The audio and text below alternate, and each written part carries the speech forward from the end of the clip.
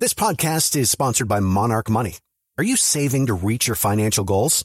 Reaching those goals isn't just about getting more money, but by managing what you have. And the best way to manage your money? Monarch Money.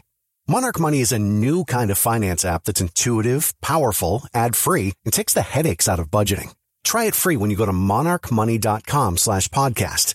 Monarch puts all your accounts, investments, transactions, and finances at your fingertips. With a complete view of your finances, you'll gain insights on your spending and find new ways to save. Plus, Monarch lets you customize your dashboard, collaborate with your partner, set custom budgets and goals, and track your progress toward them. See why Mint users are turning to Monarch Money and loving it, and why the Wall Street Journal named Monarch Money the best budgeting app overall. Get a 30-day free trial when you go to monarchmoney.com/podcast. That's MONARCH money.com/podcast for your free trial. monarchmoney.com/podcast. Today on Something You Should Know, great life hacks that you will use, from getting more ink out of your printer, getting in and out of the airport quicker, what you can do with butter and ketchup, to scoring a cheaper hotel room. It's quite amazing. If you use an app or a website on your smartphone, you will save a ton of money for the identical hotel room than if you use your laptop or your desktop. Plus, staying safe from cancer in the sun. It isn't as simple as just using sunscreen. In fact, some people think sunscreen is part of the problem, and why political debates and discussions have gotten so nasty. I think one of the reasons is it's more effective. You know, if you can't win an argument, shriek, call people names. And that wasabi you get with your sushi may not be real wasabi at all. So what is it? And what is real wasabi? All this coming up on Something You Should Know. Hey, a shout out to Claritin for supporting this episode and providing us with samples. You see, I'm what you call a seasonal allergy sufferer. Stuffy nose, watery eyes. If you have seasonal allergies, you know what I'm talking about. I don't sleep as well because I'm all stuffed up. Food doesn't taste as good. Luckily, though, for those of us who live with the symptoms of allergies, we can live Claritin Clear with Claritin D. Now, I know people with allergies who just, they just live with it. And, well, that's a strategy. But why? If there's relief, why not try it? Claritin D is designed for serious allergy sufferers.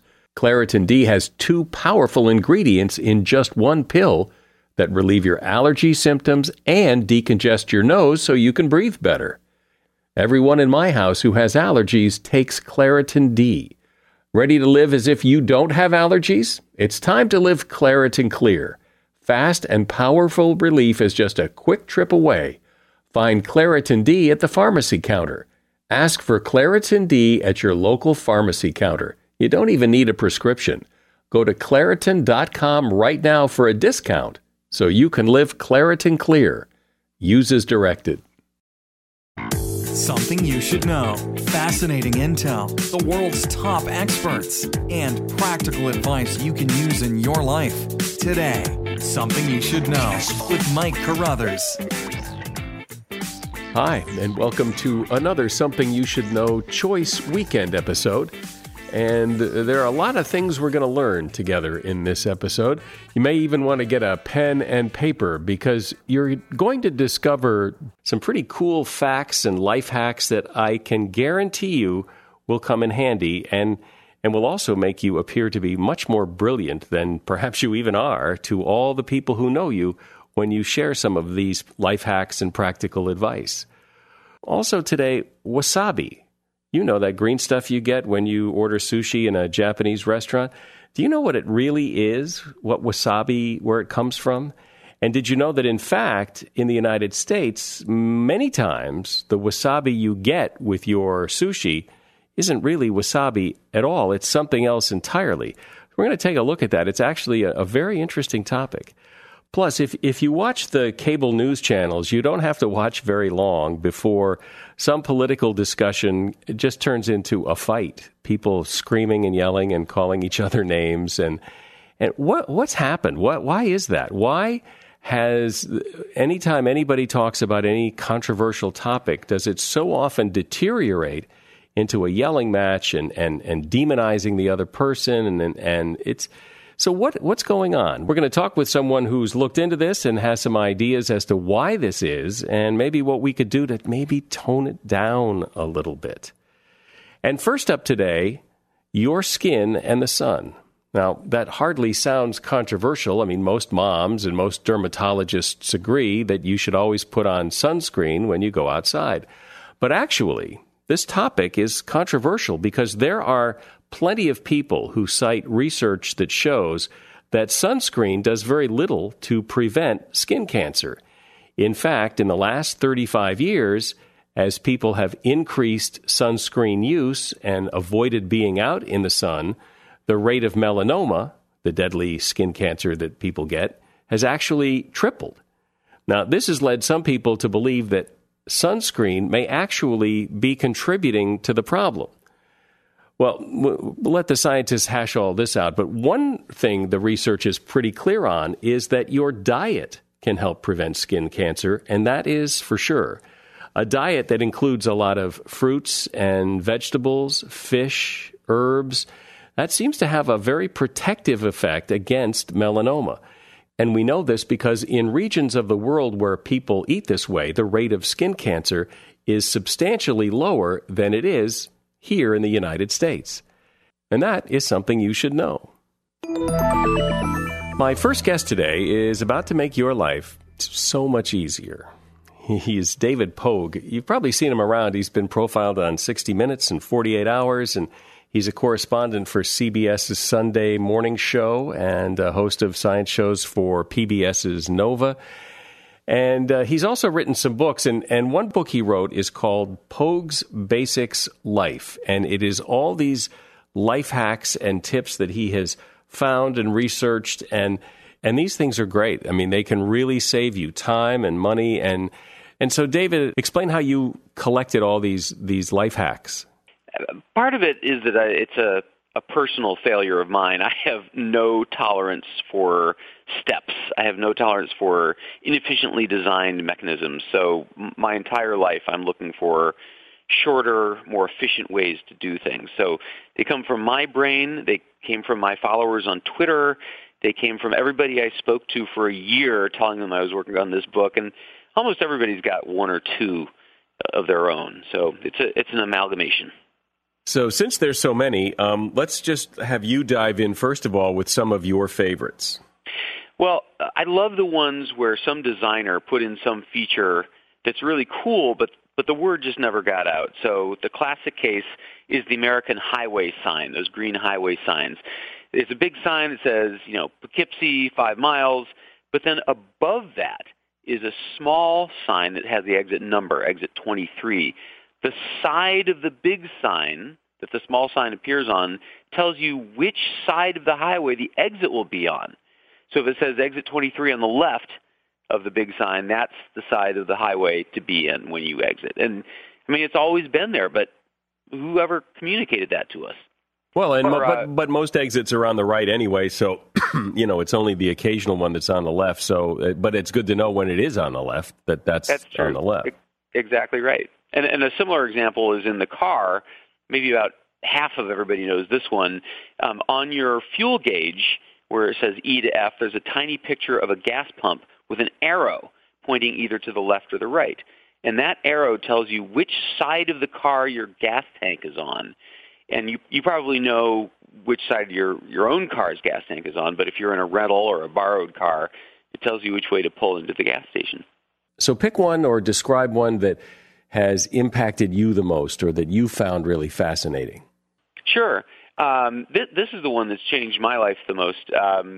Someday most of us will be over 40 and start to need reading glasses or contacts. Turns out if you're caught without them, you can't find them, you don't have them in, or you're in the shower or something, you can use the pinhole camera effect. You take your hand and curl your index finger very tightly until there's just a pinhole left. Hold it up to your eye and look through it. And incredibly, you can suddenly read again without glasses. So it's great for menus in restaurants or the little bottles in the shower in a hotel. It works by, as a photographer would say, decreasing the aperture so that it keeps everything in focus. It's quite amazing. Talk about, here's one. Getting the last of the ketchup out of the bottle. Yeah, my mom suggested this one. People trying to get the last ketchup out of the bottle will pound on it, they'll bang it, but there's a much easier, more efficient way. Hold the bottle from the bottom and swing it around your body like centrifugal force. And amazingly, that forces the ketchup instantly down into the neck of the bottle where you can just open the cap and pour it out. It works with mustard and children's toothpaste and all kinds of jelly substances. So how many times have people, been printing out some important thing and the printer cartridge runs out of ink and you have a way to save it? Yeah, you can coax more ink out of inkjet cartridges by blow drying them. Take them out, heat it up with a blow dryer, and put the cartridge back into the printer. You'll get another 5% or so out of the ink that was there. So it'll save that print job that was about to end. And why have I been tying my shoes all wrong? It turns out that the way they taught us to tie our shoes actually creates a granny knot. It's a slip knot, and that's why children's shoes come untied, for example. In the first step of tying your shoes, you're holding one lace in each hand, and most people have the left lace in front of the right lace before they duck it under and tighten it. Switch that. Put the right lace in front of the left lace as you do that first crossover, and then proceed as usual with the loop. That knot will not come undone until you want to undo it. Now, you have a way to re-record a voicemail message, but I thought it kind of depended on the system people had. No, it doesn't. I mean, many of the commands are determined by whether you have Verizon, AT&T, or whatever. But this one happens to work on all four of the American carriers.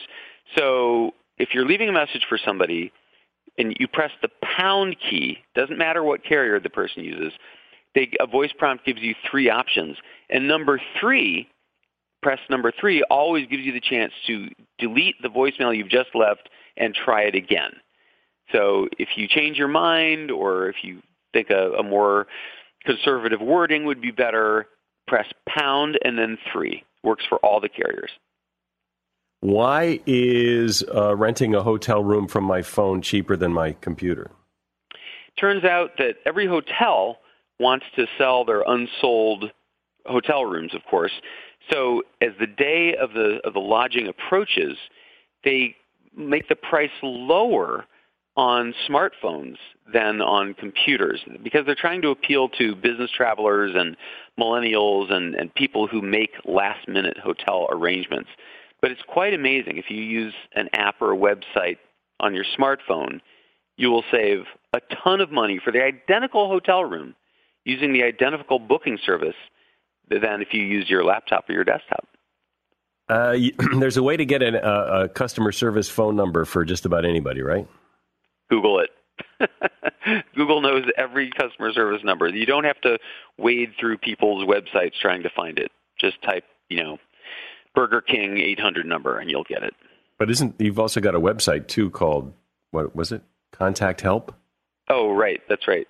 I forgot about that one. Yeah. ContactHelp.com. They have a database of the world's companies, email, phone, web, the whole thing. You know which one I found really interesting in the book was about butter? Sure. Everyone thinks they have to refrigerate butter because it's a dairy product and it'll go bad. No, it won't. Even the USDA website says it's okay to leave butter out of the refrigerator for many weeks. And the advantage of that, of course, is that it's always soft and therefore more spreadable. And the reason it works is because bacteria can't grow in food without moisture, without water. And butter is almost entirely fat. What water there is sealed into tiny little cells. So it's true. You do not need to refrigerate butter, and in Europe, nobody does. I like to think I'm up on these kind of things because I do all these interviews with people, but that one I'd never heard. I always thought you had to refrigerate butter. I just changed your life, sir. You have. You've changed profoundly. It's just amazing. So this one about finding your lost dog, has anybody ever, by putting the stuff down and hope that they come back, has anybody ever studied that to see if it really works, or you're just kind of hoping it does? Oh, no, this is something that is proven. So if you can't find your dog, you leave out things that smell like him. You put out the blanket, the toy, some water, and by the way, a note to let other people know not to disturb that stuff. And, in many cases, the dog will come back to you. That's, veterinary science at work. And the dog comes back? Yeah, in many cases. I mean, you're much better off doing that than not doing that. Yeah. Well, you're right. What could it hurt while you're trying other things? Yeah. All right, last one. You pick one more, hit it out of the park for me, and we're done. All right. I'm going to change your listeners' lives. When you're picking up somebody at the airport, pick them up at the departures level. Even though they're arriving, meet them at departures. And the reason is they don't have security guys chasing cars away at the departures level, because most people just arrive, drop off, and leave. Nobody's hanging out. So you'll have the opportunity to sit there in your car at the curb, not be chased away, and greet the person coming out. It works, much better if they don't have luggage. But even if they do, it's sometimes better for them to go up a level so that you can wait for them. Well, you have some things in the back of the book about some things that don't work, that people think work. That's true. The Internet is wishful thinking land, and people send these things around like crazy. They're called life hacks, and most of them don't work. Some of them are just silly. Like if you're ever caught out in the woods camping without kindling, you can light Doritos as kindling. Well, okay, but who's camping when they have Doritos but not wood? Or a great example is you can make a piece of leftover pizza crisp again by microwaving it next to a cup of water. It's like, no, it doesn't work at all. You're just going to make it mushier that way. So every one of these tips in the book has been Pogue tested and certified. I like this one because I've always thought it was true, was you tap on the top of a soda can if it's been shaken, and that will prevent it from spewing when you open it. Yeah, it does not work. If it seems to work, it's only because you're waiting longer. You're taking time with the tapping for the bubbles to settle down. But it does not, in fact, make any difference whether you tap the can or not. And time is the only thing that'll settle it down. That is correct. Great. Thanks, David. It's always good to have you on. You have so much stuff that just makes my life complete, makes me smarter, and I appreciate it. Thank you. Thanks, man. I really appreciate it. David Pogue is the author of the book Pogue's Basics Life, and he is correspondent for the CBS Sunday Morning Show. There's a link to his book and to his website on the show notes page for this podcast episode at somethingyoushouldknow.net. In a moment, why has discussing politics or really any controversial topic gotten so nasty, and what can we do about it? Plus, if you like Japanese food, well, you know about wasabi. But what is it exactly? Where does it come from? And why very often is the wasabi you get fake? All that's coming up on Something You Should Know. As a listener to Something You Should Know, I can only assume that you are someone who likes to learn about new and interesting things and bring more knowledge to work for you in your everyday life. I mean, that's kind of what Something You Should Know is all about. And so I want to invite you to listen to another podcast called TED Talks Daily. Now, you know about TED Talks, right? Many of the guests on Something You Should Know have done TED Talks. Well, you see, TED Talks Daily is a podcast that brings you a new TED Talk every weekday in less than 15 minutes. Join host Elise Hugh. She goes beyond the headlines, so you can hear about the big ideas shaping our future. Learn about things like sustainable fashion, embracing your entrepreneurial spirit, the future of robotics, and so much more. Like I said, if you like this podcast, Something You Should Know, I'm pretty sure you're going to like TED Talks Daily. And you get TED Talks Daily wherever you get your podcasts. It seems to have gotten to the point today where talking politics can be dangerous. I mean, if you watch politicians on television or really anybody who's talking or debating a controversial issue, gun control, abortion, any topic, it's so quickly deteriorates into name calling and yelling, and the idea of agree to disagree just isn't what it used to be. So what's going on here? Why is the goal now not necessarily to discuss the topic, but to demonize the other side?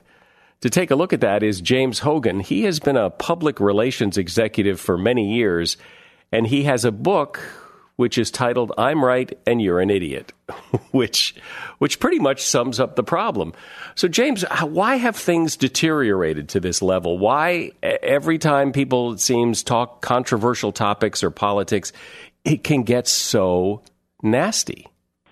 One of the things I've noticed, I've been in the public relations business for 25 years, and I used to be in the persuasion business. Now people in my business are in the polarizing business. And our job is basically to take even science or evidence and infuse a kind of partisan meaning into it so that it's not something that my team believes. And if you do believe it, then you must be part of their team. Yeah. So but why did it change? When did it change? I think one of the reasons is it's more effective. And I think it's one of the things Noam Chomsky said to me was, if you can't win an argument, shriek. Call people names. Do anything to avoid having to try to make an argument. So that's what people are doing. That's right. Some of these issues are impossible. And so in order to kind of prevail, whether it's in politics or in business or in policy, you need to resort to this kind of highly polarizing methodology. And yet, most of us would think that, or I would think that didn't work because, if people treat me like I'm an idiot, I'm not going to cooperate. No, it works for the status quo. So if you're fighting change, say you're in the oil business, it works for you to confuse things to such a level that nothing happens. People just throw their hands up and walk away. So I think we give the role of reason too much credit in democracy. I mean, ad hominem attacks have been around since democracy began.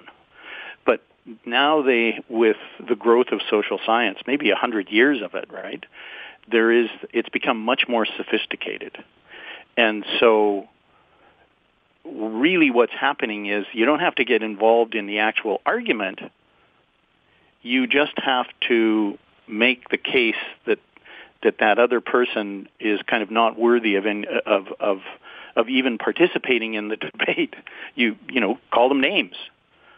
But I think people like to think that I can see through that I'm smart enough to be able to see that for what it is, and what's really important to me are the issues at hand. Right. Big mistake.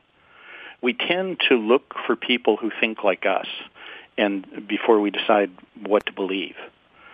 And so it's very easy for people like us who have belonged to our tribe to manipulate us. And that is the way this works. So what are you suggesting? Are you suggesting we be more civil, or are you suggesting we take advantage of this new snippy, nasty tone and use it to our advantage? The first step is assuming that people who disagree with you don't have bad intentions, and that they're not idiots, and being open to their views. And I think that kind of a process it's not always going to work. It's not like silver bullet, but it can start a different kind of conversation where people start to listen more to each other, because it's the listening that's missing. So can you give me an example to kind of fill in the blanks here of how that explain what you mean? I guess a good example would be climate change. When you look at how polarized it is, it's kind of like a fight between good and evil.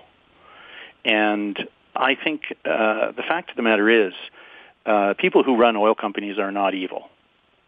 even though we need to do something about climate change, they have a lot to say. And so you could have a conversation about that. And I have had those conversations, even though I'm a climate change advocate. I think we need to do something about it, that it's a very serious problem.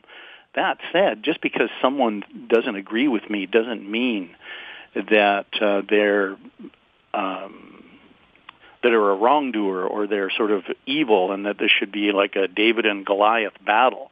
The fact is, these kinds of issues are so big and so difficult that if you don't get people who are on the other side of the issue to work with you to move towards a solution, even when you have to compromise, there won't be solutions. And so that's a very good example, I think, oil companies and environmental advocates. Yeah. Does this apply, do you think, just in day-to-day life, the way we just deal with people in our lives? The same rules apply? Yeah, it's funny because that's not what I was writing the book about. I was writing the book about the public square and this idea that just like you can pollute the natural environment, you can pollute the public square with this kind of unyielding one-sidedness. But over and over again, people have come up to me and said, "Yeah, this is exactly what I just broke up with so-and-so," and they tell this story that it's, it might as well be magnified into a political debate. But it's very similar types of skills that are used. And we don't tend to be good listeners. Certainly that's in my case, it's something I have to work at. And I think there's a lot of people like me. And we tend to sort of jump to defending our side too quickly rather than kind of looking for common ground. I mean, there are people who are gifted that they're not like that, but a lot of us are. And I think people tend to respond better when you acknowledge that they may have a point and that you keep in mind that it's not just they who could be unknowingly under the influence of bias, but you could have that problem as well. I'm speaking with James Hogan. His book is called I'm Right and You're an Idiot. So, James, there's so many conversations where people are not just disagreeing or agreeing to disagree. They truly believe the other person is wrong. There is no common ground. Abortion is a good example of that. There is no compromise in abortion. You either have it or you don't. There's no middle ground. Some of the issues are like that. That's true. See, I think the thing that's different today is that this has become professionalized. And people in my business, in the public relations business, are no longer really in the persuasion business. They're in the polarizing business. And when you have these kinds of highly polarized issues, and you never get to the point where solutions can be implemented or there's a discussion about how you fix it. It's always just these kinds of this kind of butting heads, and it doesn't move forward. So there are some issues that I agree with you that are like that. They're win-lose. But there are a lot of other issues where you could find common ground. I mean, no one can convince me that a Republican or a conservative in my country, Canada, isn't just as concerned about clean water and clean air as I am. But they're often painted that way. That's right, and the bias is on both sides. And we all think we're right? And we all have this attitude like, I'm right, you're wrong, let me tell you what you should think. That is not a good communication strategy. I can tell you after 30 years of being in the public relations business, it doesn't work. Well, it depends on what work means to you. I mean, it depends on what the goal is, I guess. Don't you think the goal has changed? It's not so much to come to an agreement or find common ground, it's to demonize the other side. That's right. That's exactly my point. But that leaves you, Carol Tavris was one of the people I interviewed for my book, and she said, if you hear a ruckus outside your house, you open the windows to see what's going on, but if there's a ruckus every night, you sort of close the shutters and kind of batten down the hatches and try to ignore it. And that is a very dangerous thing when you have the kinds of problems that are stalking us today, the problems with terrorism and immigration problems, financial problems that are causing so much concern around the world, the inequity in income, the climate change problem. These are problems that you and your friends that you have dinner with who all agree are not going to solve on their own. We need to figure out ways to be able to work with people who disagree with us. And it's not like there's no historical example of that. This happened lots of times throughout history where the right and the left have stood together. Second World War,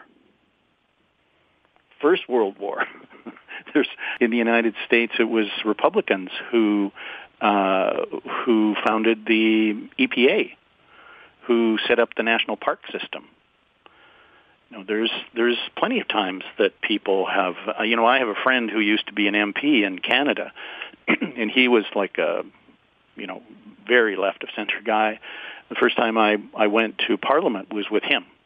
And we're walking through the halls of Parliament, and he's this big, gregarious guy, he's just hugging everybody. And nearly all the people he was hugging were like way on the other side of the floor, ultra-conservatives in the Mulroney government, like finance ministers.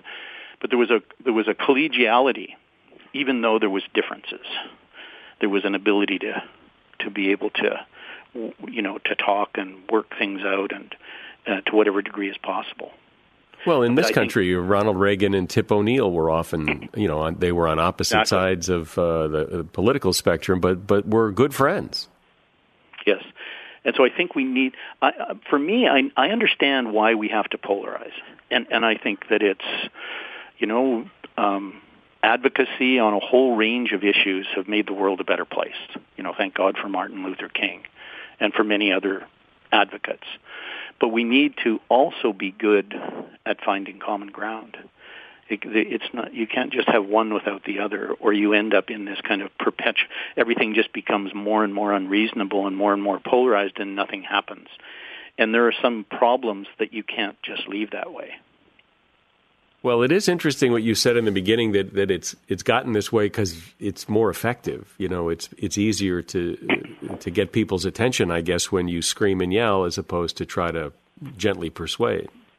Or if you're trying to stop change. So if you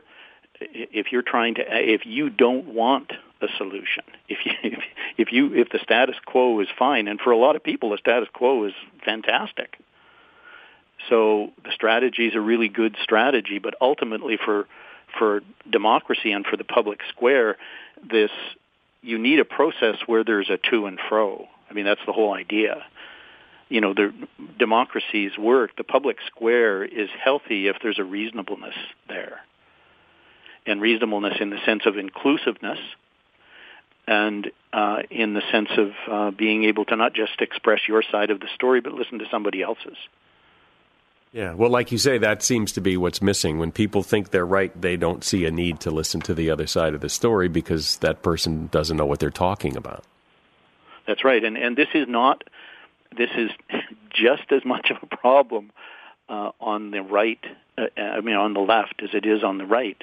Immunization, there's just as many people who have crazy ideas about immunization as there are about people who have crazy ideas about climate change. So finally, knowing what you know and having looked at this, so what's the advice? What's the ABC here? Well, there was one moment that really kind of stuck with me, and I spoke to about 70 people. And I spent an afternoon with someone named Thich Nhat Hanh, who is a Vietnamese Buddhist monk and who's famous on environmental work that he does. And I was asking him about environmental advocacy. And I'm saying, because he was saying, we should meditate. We should bring meditation into this. People calm people down. So I said, you're not saying people shouldn't be advocates, are you? And he looked at me and he said, speak the truth, but not to punish. And I think that there's a huge amount of wisdom in that. This idea that we need to bring a bit of warm-heartedness into the debate and not be so convinced that the other side is ill-intentioned or an idiot on the issue, but that we should be more open to their views and realize that there may in fact not be that much of a difference. We probably agree on 80%. And being able to kind of move to the 80% sometimes is a helpful way to start to deal with the tougher 20%. Well, I'm not terribly optimistic that things are going to change, but it certainly would be nice if we could get back to the, agree to disagree idea and not have to resort to calling people names and screaming and yelling, because it just doesn't seem to accomplish anything. Good insight, Jim. Thanks for your time. Well, thank you so much. That's James Hogan. His book is I'm Right and You're an Idiot. And there's a link to his book on the show notes page for this podcast. So, when you order sushi at a restaurant, it usually comes with, usually get some sliced ginger and you get wasabi, that green paste that's pretty spicy. So what is it? Well, it's a pretty interesting question.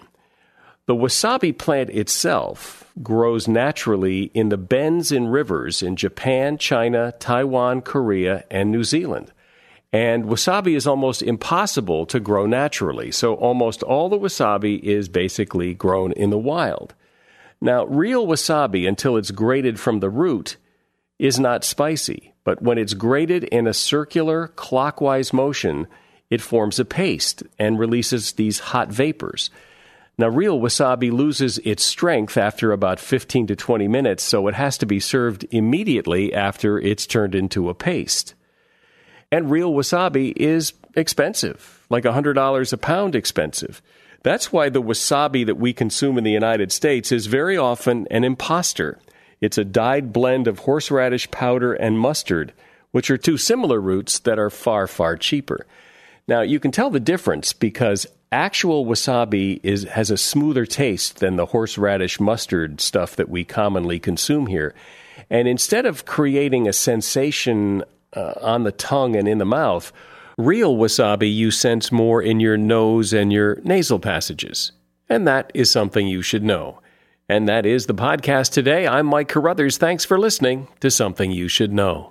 The Bigger Pockets portfolio of podcasts are worthy of your investment. We're having a real conversation as real estate investors. New episodes available every day. It's important to buy where it makes money and not necessarily where you want to travel to. Bigger Pockets, On the Market, Rookie Real Estate, or Money Podcast. The purpose of flipping is to create more cash so then you can reinvest into other types of properties. The Bigger Pockets Podcast on YouTube or wherever you listen.